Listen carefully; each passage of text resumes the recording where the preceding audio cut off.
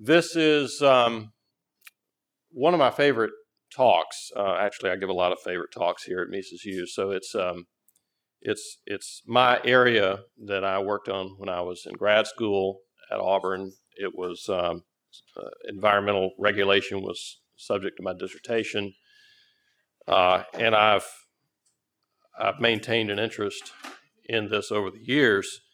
And I think part of my interest came from the fact that this is a difficult area for a lot of people working in free markets, people who are sympathetic to free markets.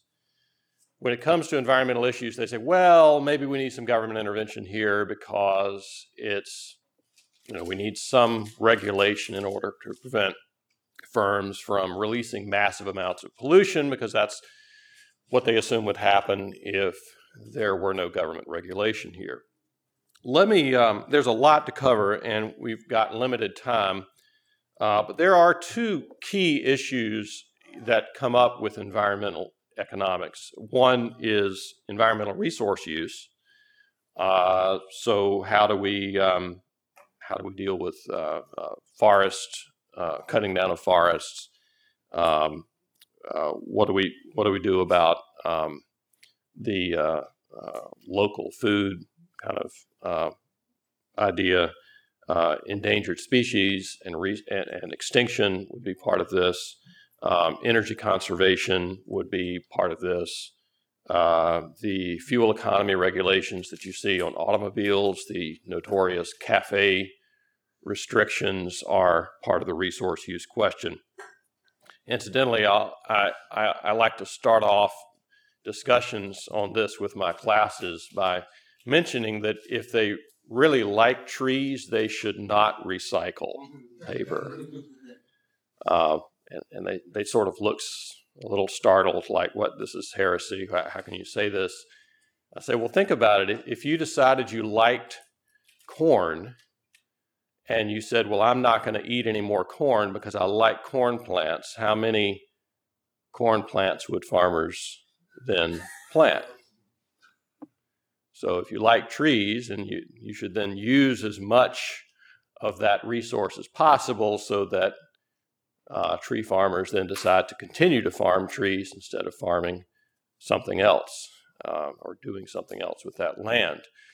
So that sort of gets people's attention usually, because it's just so counterintuitive to the modern way of thinking about these things. The second major piece of environmental issues that we can discuss are externalities. That's the term commonly used in economics for a spillover effect, a byproduct. So if I'm smoking a cigarette and somebody nearby breathes my cigarette smoke and is affected by that negatively or positively, then that's an externality. And Tom DiLorenzo gave a talk yesterday on market failure, and this is one of those areas where market failure is said to result from markets or firms not taking adequate account of externalities. And pollution problems are in that category, most commonly regarded as a negative externality. Now, these aren't really as separate as they might appear, because externalities really boil down to questions over ownership of a particular resource. So who owns the air that I'm dumping my particulates into as I smoke a cigarette? Who owns the water that is receiving the effluent from some kind of mill?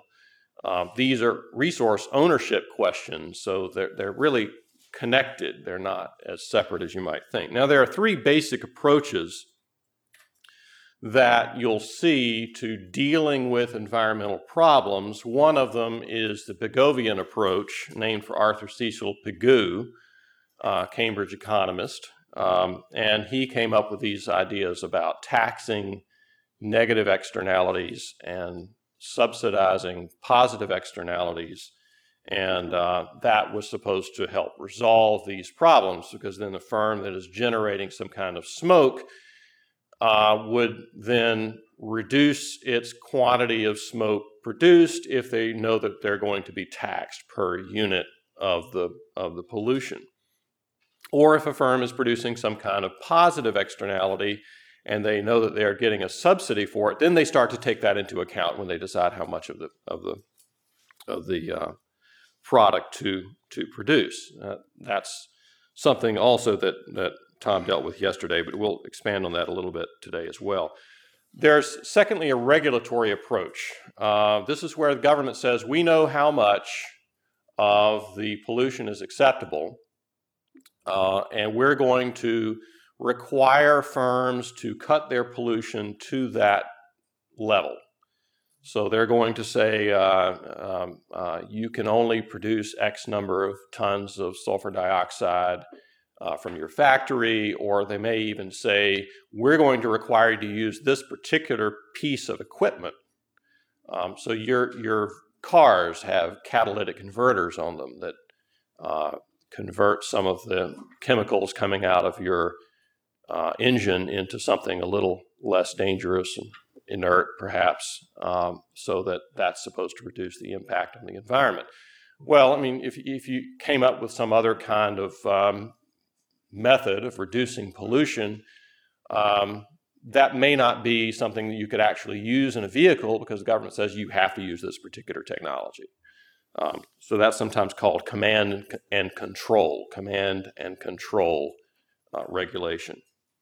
A third approach is the property rights approach, and I'm taking a broad perspective on this. I'm including here not only the common law perspective. Judge Napolitano talked about the common law a little bit on Monday night, and I hope you were there to hear that. The common perception that I am picking up from my students on environmental issues is that before the EPA, or before there was command and control regulation, then it was just a free-for-all. Firms would just dump stuff into the water or the air, ocean, and nobody could say anything to them about it. It was just I hesitate to use the term Wild West, because as some of you may know, the Wild West really wasn't all that wild. But it was an unrestrained kind of environment. That's not the case. There were laws of nuisance, for example. If you dumped pollution into a river and someone downstream suffers from that, they could sue you without the EPA or other regulatory agencies being involved to say how much of the emissions were appropriate and how much the firm could produce. That was not necessary for firms to be restrained in their production. You had to show that there was actually a harm generated by this firm, and that was a way of requiring firms to take account of their pollution. We're going to talk later about coasts. You can't really talk about environmental issues here without discussing Ronald Coase, and so there are some criticisms that I'll level at Coasean, the Coase theorem and that kind of thing, so we'll discuss that in a minute. First, let's look at two of the key problems that we see with the mainstream approach to the environment. Roy Cardado, who's written a book, which I think is in the bookstore here, Externalities in an Open-Ended Universe, says efficiency is an individual goal-seeking problem, not a value maximization problem. Why is that important? Well, from the Austrian perspective, efficiency is attained when legal institutions allow individuals to pursue their ends, whatever they might be. There may be conflicts over the use of scarce goods, but the Austrian economist doesn't say, well, let's try to figure out what the value of this use is and the value of that use is. How much value does the water have when people are fishing in it and swimming in it? How much value does the water have when it's used as a dumping ground for some effluent? There's no way for us to really make those comparisons because costs are subjective. They cannot be measured. Now, I will say this, and then you'll see if you take a typical class on environmental economics, or sometimes this comes into a principles of micro class, you'll see this kind of assumption that we can actually measure these costs. What you'll see is often a graph like this, and I'll spend some time on this because if you take economics courses, you'll probably see this. What you've got on the vertical axis there is marginal private cost, marginal social cost, and marginal private benefit. All right, so let me go through those for a minute. On the horizontal axis is the quantity of the output of the goods you're producing. So if it's a paper mill producing paper, then we're looking at, I don't know how they measure paper, tons of paper or something. And the marginal benefit to the firm of producing paper I've drawn as a downward sloping line. It could be less sloping, it could be flat, but that's the benefit to the firm of producing the paper. It's private benefit. That is, if they produce more paper, they get more money, more revenue from the sale of the paper. No big mystery there. Then we have the marginal private cost. Again, I've drawn this as upward sloping, but it could be less sloping depending on the conditions in the marketplace. But these are the costs to the paper mill. Their accountant would take account of these costs. As they produce more paper, maybe they have to go further and pay more for the remaining trees, or maybe they have to pay more for the real estate on which the trees are grown and so forth. So maybe this is an upward sloping line, again, depending on the market conditions. Now, the marginal social cost is what you get when you add to the costs of the firm, the paper mill in this case, the external costs on bystanders. If you've been around a paper mill at all, you know it gives off a kind of a rotten egg odor, which most people find unpleasant. And it may generate some other effluent. Perhaps from my understanding, it uses a lot of water. The water emitted from the plant might be polluted to some extent. And so if we add those costs, those external costs on bystanders who are not buyers of paper, not sellers of paper, just standing around being near the paper mill, then you get an additional cost. And the vertical distance between these two lines indicates the amount of that external cost. Now here's the problem. We can't measure this. We don't know. Even if we can figure out, even if the firm says we know what our costs are, how do you measure the impact on a bystander of having a bad smell in the neighborhood? So you can go around with a survey, and maybe you have a clipboard and you knock on doors and you say, well, how much, sir, did smelling this rotten eggs odor cost you last year? How do you even put that in numbers? If the person is being honest about, trying to be honest about the cost. And that's not even considering the fact that some people might look at the surveyor and say, if I say a big number, maybe that'll make it more likely that the firm will be shut down, which is what I really want, since I don't work at the firm and I don't buy paper and I don't want to smell rotten eggs. So if I say $5 million or something, then maybe the surveyor will dutifully write this down and turn that in, and it'll be more likely that the firm will be shut down.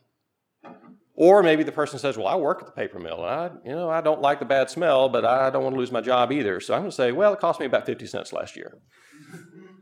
So we get all kinds of problems in trying to measure this, even if the person knows. And a lot of times we don't know what our costs are until we're actually faced with a decision to either incur that cost or not. How much would I pay for a hamburger at lunch? How hungry am I? I mean, would I pay $15 for a hamburger if I'm really hungry? I don't really know. I don't really know until I make that decision. And of course, these costs will change over time. They're not going to stay constant. So even if you miraculously figured out what the distance is between these two lines, you figured out somehow what the external cost is, how do you know that's going to stay the same over time? Maybe if I have a child, a small child, and I suddenly become more concerned about the impact of the neighboring factories' emissions on the development of my child, and maybe I think that those costs are higher, and so forth. So we have a calculation problem. Now, often you'll hear comments about overuse of resources. We're putting too much pollution in the air, or we're putting too much pollution into the water. There's too much fertilizer washing off into watersheds and causing algal blooms downstream and so forth. So we talk about this overuse. Well, in order to have a meaningful concept of overuse, we have to have an idea of what the optimal rate of use is. Otherwise, it's meaningless. So you say, well, should we reduce pollution? And somebody you're talking to will say, well, yes. So let's suppose we did that, and then you come back to the person and you say, well, how much should we reduce pollution again? I mean, if you continue to do this, the optimal rate of pollution is not zero. That would imply that we would just have to cease to exist. I'm up here exhaling carbon dioxide and other things. Some people, CO2 is considered a pollutant. Does that mean that I should cease to exist so that my production of waste products from the chemical processes in my body would then cease? So we don't really know where the marginal social benefit and the marginal social cost are equal. Back to my diagram here. The ideal, from the point of view of most environmental economists, is to locate this point, Q star. As you're increasing your output, initially the marginal private benefit of producing this good is higher than the marginal social cost. So we say, well, it's optimal, socially efficient, and so forth to continue to increase the output of this product. Well, we can continue to do this until we reach this point Q star. At that point, any further increase in the output would cost more to society than it benefits the firm. If the firm doesn't care about the cost on bystanders and is only looking at the cost of timber, or the cost of water, or the cost of labor, and so forth, then the firm will continue to increase output up to QM. At QM, the firm will finally say, well, now if we increase our output, the cost to us would be greater than the benefits to us, so we'll stop there. We won't increase our output anymore. From the mainstream environmental economist perspective, that's too much, because at that point, the marginal social costs exceed the benefits of producing this product. And so the environmental economist would then say, well, what we need to do is, I should say the typical environmental economist would say, well, what we need to do is somehow induce the firm to cut its output from QM down to Q star. At that point, we have social efficiency. Now again, we don't know where that point is because we cannot measure those social costs. We can't measure those external costs. Now, the Pigovian tax approach, which says we're going to tax each unit of pollution, let's say each ton of sulfur dioxide, by X amount of dollars. What's the X? Well, X would be determined by how far that marginal social cost is above the marginal private cost. The cost on bystanders. We're going to then determine how much that is, and we're going to tax the firm by that amount. And so you see sometimes carbon tax proposals, which have been in the headlines in recent years, are an effort in that direction. If they say, well, CO2 is a bad thing, we don't want to produce more of it, so we're going to tax fuels that have carbon in them. Some economists have said, well, carbon taxes have some problems, but maybe we can instead use tradable permits. So we can say we're going to allow X number of tons of sulfur dioxide to be emitted into the air in the next year, and so we're going to create a permit, 1 ton of emissions per permit. And then we're going to auction these off. This has been done. Auction these off So firms that find that it's very expensive for them to reduce their pollution will buy a lot of permits instead because the permits will be cheaper. And the firms that say, well, it's pretty cheap for us to reduce our pollution, so instead of buying those permits which look expensive to us, we're going to reduce pollution instead. Now, this is appealing from an efficiency perspective because this means that instead of applying the one-size-fits-all command and control regulation to all the firms, this means that the firms that face high cost to reduce pollution don't, and instead those that face low cost reduce the pollution instead. So this means that you get some efficiency advantages. Nevertheless, this is going to require government to do the impossible. It's going to require government to assess the ideal quantity of pollution permits. So if you choose a pollution tax, and you say, we're going to tax units of carbon by some amount, well, you've got to figure out what that distance is, and then you've got to put that into dollar terms and impose that tax. Secondly, if you say, well, maybe we're not real sure what the tax ought to be, and so for whatever reason we think that that's not ideal, let's use a market approach. Let's have tradable permits. Nobody likes taxes anyway. Tradable permits sound so flexible. It sounds so reasonable and efficient. And economists look at this and they say, well, this is ideal if we can sort of sort things out that way. Well, then you have to figure out this distance here. You have to figure out what Q star is, which again means that you've got to figure out where that intersection is. We don't know where that intersection is. Now, you might say, well, maybe we understand that we can't figure out exactly where that point is, but we do know that we're producing too much pollution, so we should reduce. Well, first of all, we don't really know that we're producing too much pollution, but even if you did that, if you overshot and you wound up down here, you thought Q star was here when it was in fact here, if you thought it was lower than where it actually is, you can do more damage than the damage you're averting or avoiding.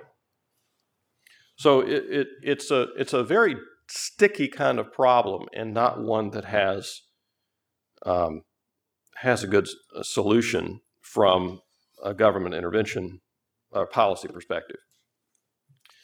Art Carden, I have a high regard for Art and his work, and he contributed a paper, I think it was actually a comment or a note, to the Quarterly Journal of Austrian Economics a while back. We had a brief exchange. Dolan and Block were discussing environmental policy issues, and Art weighed in on this. And he said, the calculation objection, which is what I'm talking about, the difficulty of determining exactly what these costs are, the calculation objection to emissions trading schemes is more than a simple how do you know conversation stopper. Finding the right amount of emissions to allow might require some trial and error, but credible commitment remains an important potential obstacle. What incentive is there for a state to specify a particular level of carbon emissions that will be allowed each year and then not change this in response to political pressure? Now, I would quibble with Art on this bit about trial and error. Trial and error requires a measure of success and failure, and we don't have that in this case. Yes, you can say that if you impose a higher tax, you get less pollution, but how much pollution is ideal? Again, we're back to the calculation problem, and without prices and profits and losses that are originating from voluntary interactions in the marketplace, you don't really have a way to determine whether the trial resulted in a better outcome or a worse outcome.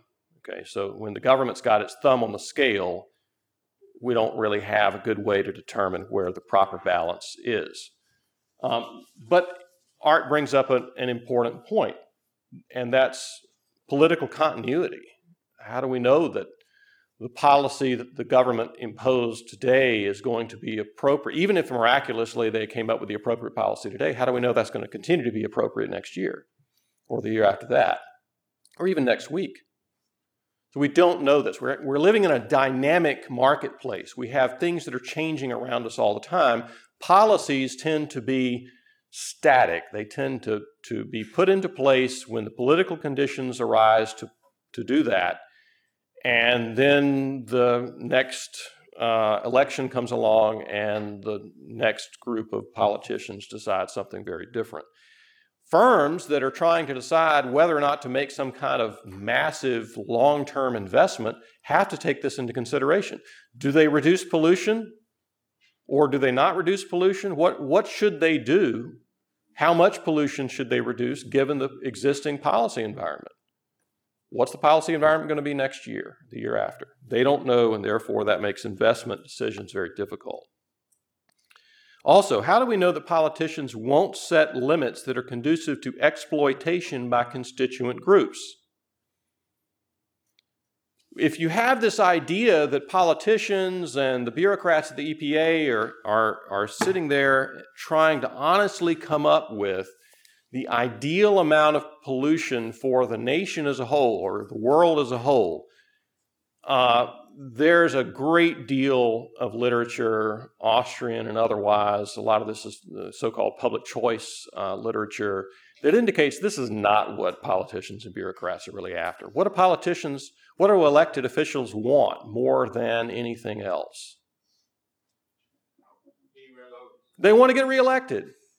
Okay, if that means that they have to sacrifice some broader environmental goal in order to satisfy the constituents in their districts, that's what they'll do.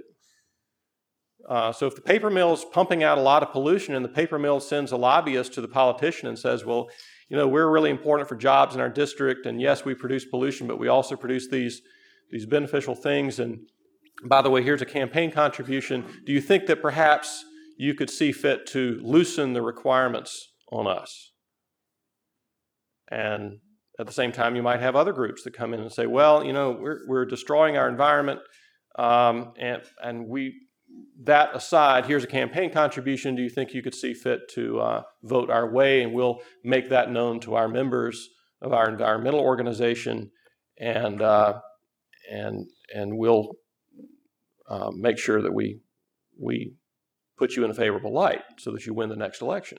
So you have these special interest groups that are constantly putting pressure on environmental policy, and if we actually got something that was ideal, whatever that might look like at the current time, it would be happenstance more than a matter of deliberation and consideration of science. If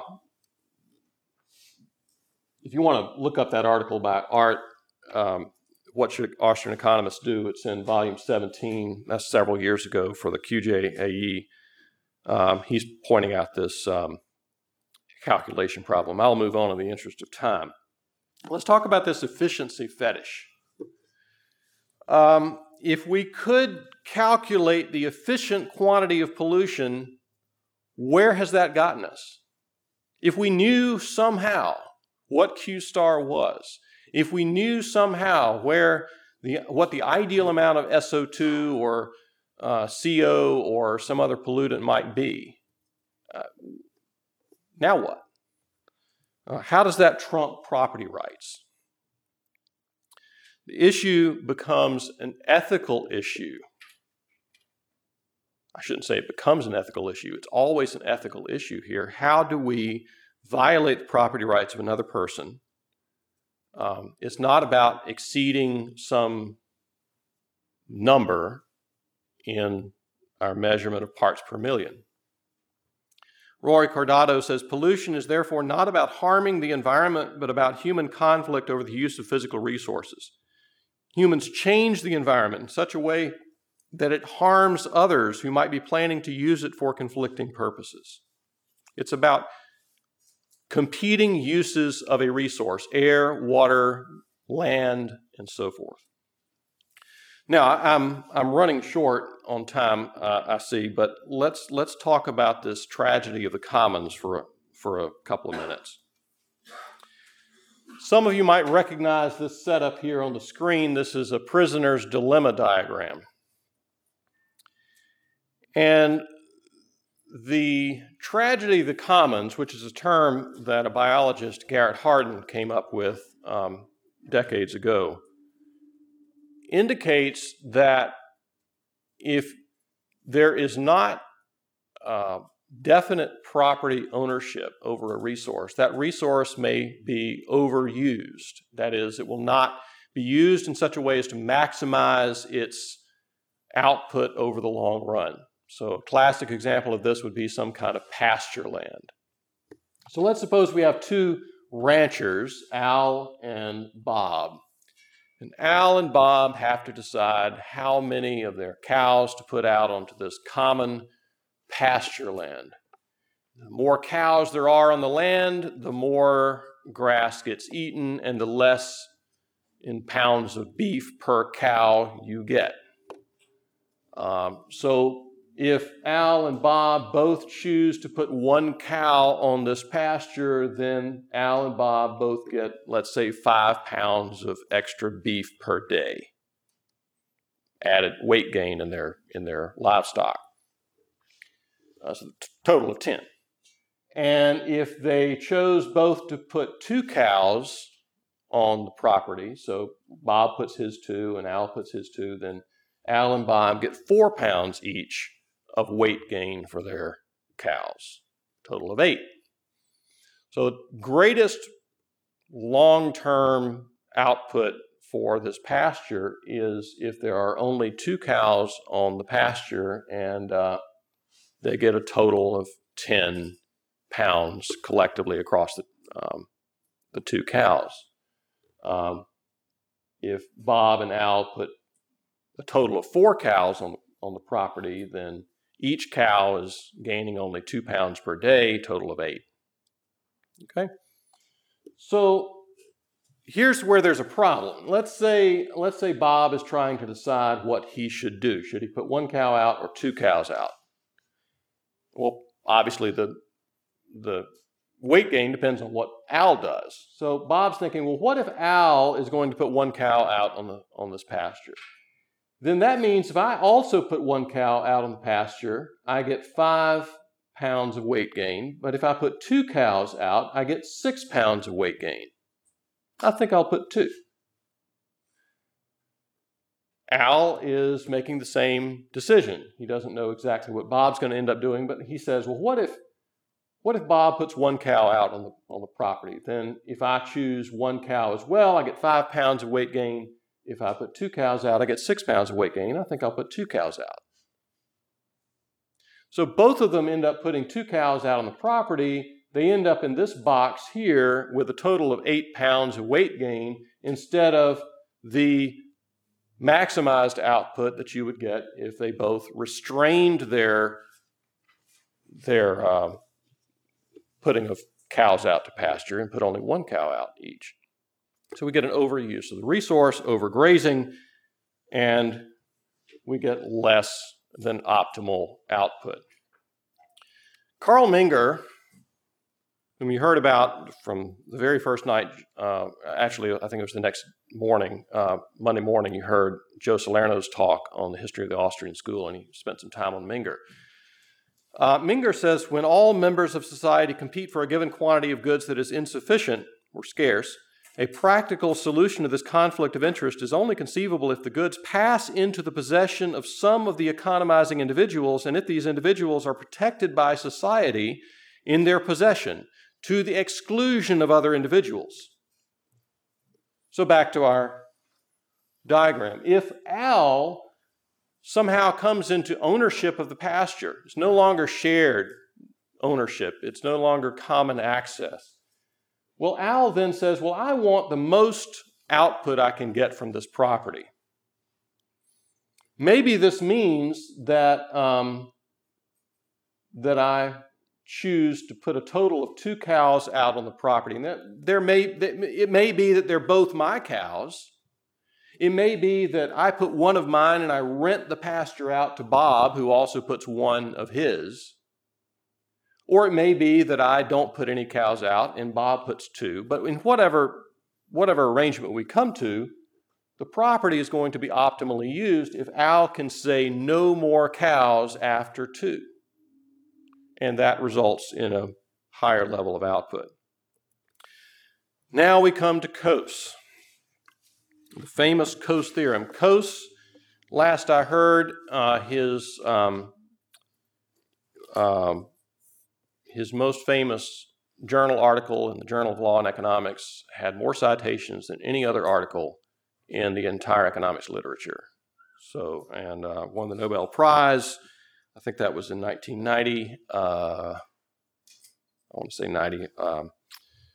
Anyway, Coase said if you don't have transaction costs, that is the cost of negotiating and arranging a transaction, then the outcome, the amount of pollution generated will be the same regardless of the initial assignment of property rights. Now, transaction costs aren't zero. We know that they're not. And some people make this mistake. They'll say, well, in a Coasean world, and by that they mean in a world with no transaction costs. Coase himself didn't think transaction costs were zero. He knew this. I mean, so it's a kind of a straw man argument to say, well, Coase was wrong because transaction costs aren't zero. Well, he knew that. So he said, well, courts then should balance the costs and the benefits of both sides and then make a determination. The decision of the courts is relevant when transaction costs are not zero. Now, one of the problems with this Coasean approach is that it neglects the problem of subjectivity of costs and benefits. In the time I have left, I'd like to go through an example of this so that you can see this problem. Coase mentioned a problem of steam locomotives going down a track, burning coal or wood or something, and emitting sparks out of the stack. Sparks land on fields and property adjacent to the track, and as a result, fires destroy some of the output from those neighboring fields. So this is a kind of an externality problem here, negative externality. So let's suppose these are orchards, and the orchards are being destroyed by sparks from the passing train.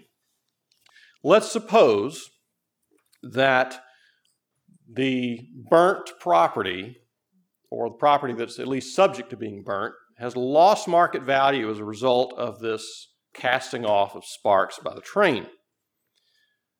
So there's let's say $100,000 reduction in the market value of the property. So a farmer has to suffer the loss of the trees, or at least the ability to grow trees, and the market value of the property is now $15,000. There's not much else you can do with the property. Let's suppose that installing a device that would cut back on the sparks to prevent this burning would cost $120,000. So should the sparks fly or should the orchard grow? What's a more valuable use of the property? Should we allow the railroad to proceed and using the space as a dumping ground for its effluent? Or should we allow the farmer to use the space to grow fruit?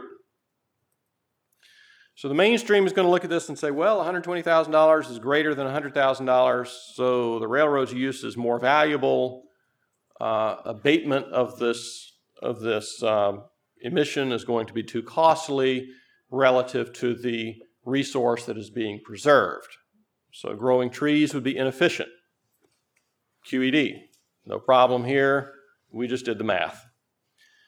Now, we've said $100,000 reduction in the market value of the property, $120,000 cost of spark reduction devices. Now here's where the Coase theorem comes into play. If there are zero transaction costs, let's suppose the court says, well, we're going to give the rights to the farmer. The railroad would then say, well, it's worth a lot to us to be able to continue to use the tracks, and the farmer is suffering a market loss of $100,000. So we'll just pay the farmer $100,000 so that we do not have to install the $120,000 spark abatement device, and farmer loses the trees but is compensated for that, and society as a whole is better off by $20,000. Now, let's suppose in the second case the courts say, for whatever reason, we're going to give the rights to the railroad. Now, the farmer is not going to be willing to pay $120,000 to induce the railroad to install devices that would protect $100,000 of market value. Doesn't make any sense. So the devices are not installed, the trees are gone, society gains by $20,000. This is Coase saying it doesn't matter what the courts decide. If there are zero transaction costs, you get the same exact result in both cases. Now,